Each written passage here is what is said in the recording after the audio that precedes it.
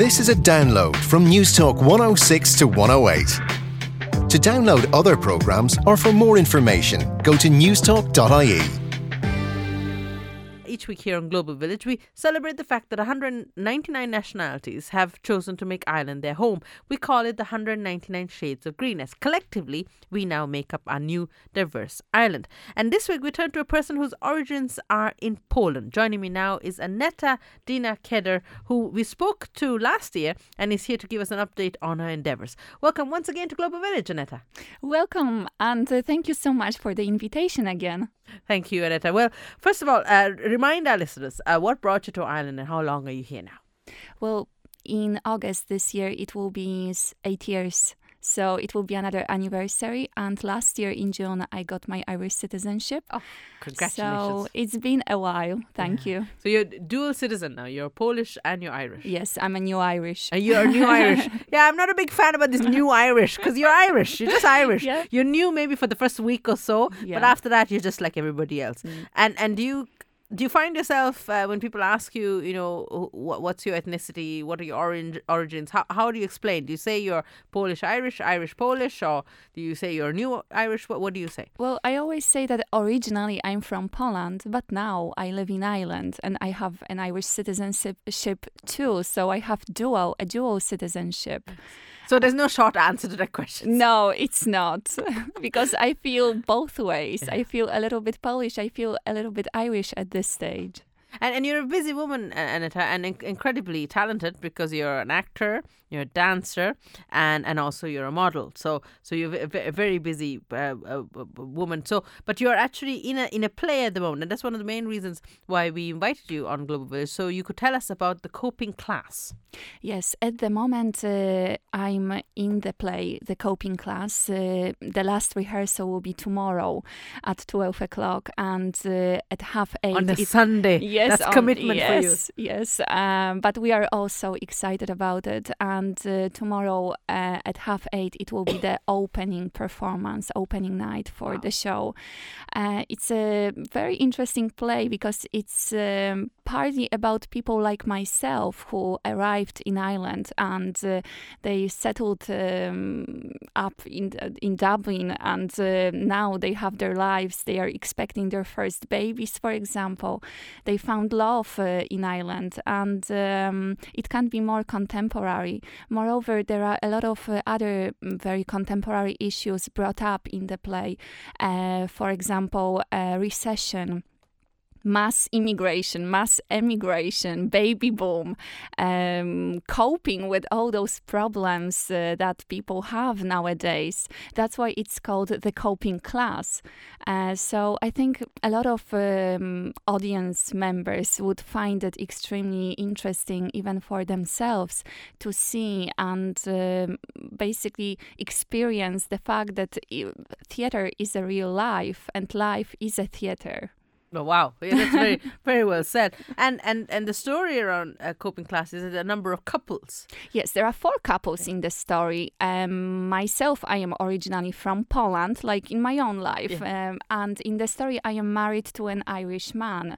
And of course, we are expecting our first baby. There is also a couple from Pakistan in the story, and 2 Irish couples, one married couple and one cohabiting couple. Oh, very interesting. Yes, so there are different problems that the couples actually are coping with, and in the story, the storyline is written in such a way that all the couples meet up at some stage.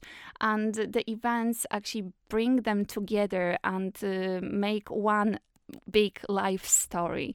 So it's not like 4 separate stories. At the beginning they might be, but in the end it seems like, it's one big life story of all the couples. Wow, it sounds very interesting. Yes, it is interesting, and the play is written by Grace Harrison. It's a woman, so she sees the events from different points of views, and there is that feminine touch in the story because there are a lot lot of emotions, also like expressed between the lines.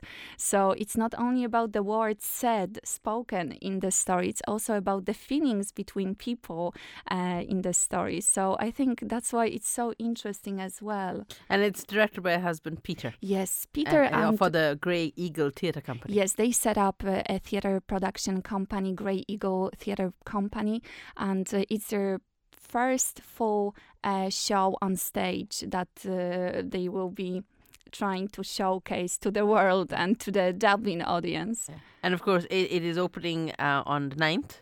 Yes, which is tomorrow. Yeah. 8:30. Yeah, running till the 15th of March at the Teachers Club. Yes, that's correct. And I have to ask you, Anna, as a migrant artist, I am very interested because I know what it's like, the business world and the academic world and all the rest. But what is it like to be a migrant artist? Is it difficult? Because being an artist is difficult anyway. But is that extra hard when you're a migrant? Well, I think in a way it is, because for me, for example, I have to know my own limitations. For example, I still speak with an accent, which in a way limits the number of parts of roles that I can apply for. And nowadays, it's not easy for the arts industry anyway. The funding is so limited as well. Plus, for me, the number of roles that I can apply for is so limited. There are not too many plays or films written for the characters that are foreigners. So for any artist, yes. So like all the artists, all the actors have to know their strong points and their weak points. And every time I read the scripts or the storyline, applying for castings, I'm aware of the fact that most of them are written for people from Ireland speaking with an Irish accent. And in my case, I have to know my weaknesses at the same time. In case of the coping class, when I read the brief and the parts, I saw the part for a Polish girl, so I applied immediately, and I was lucky to get the part. So here's people listening who are writing plays or writing screenplays. Take into consideration that Ireland has changed, and therefore the parts need to be diverse. Now we are running out of time. What's the song that you picked for us from Poland? I picked the song which is titled Anna Maria. And in Poland, what is interesting about that song, that due to its popularity, a lot of families decided to call their daughters Anna when they were born. And my character's name in the story is Anna as well. And I thought it might be an interesting element. Brilliant. Well, Aneta Dina Keder, thank you very much for joining us here on Global Village. This week's 199 Shades of Green. And of course, the coping class is at the Teachers Club from the 9th to the 15th. Let's listen to your song now. Thank you.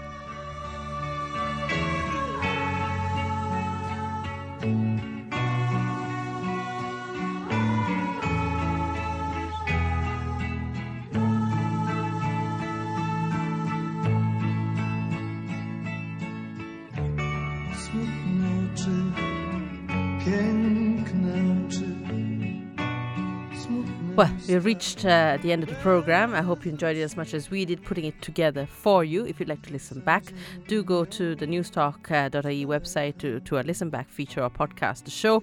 A big thanks to our producer, Ronan Brannock, and our researcher, John O'Dowd.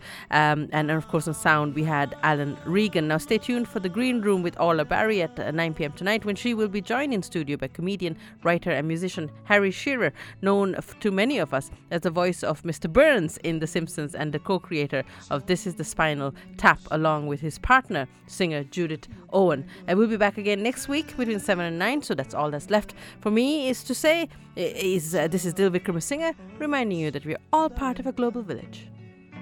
Choć przez chwilę spojrzeć na mnie, Anna Maria,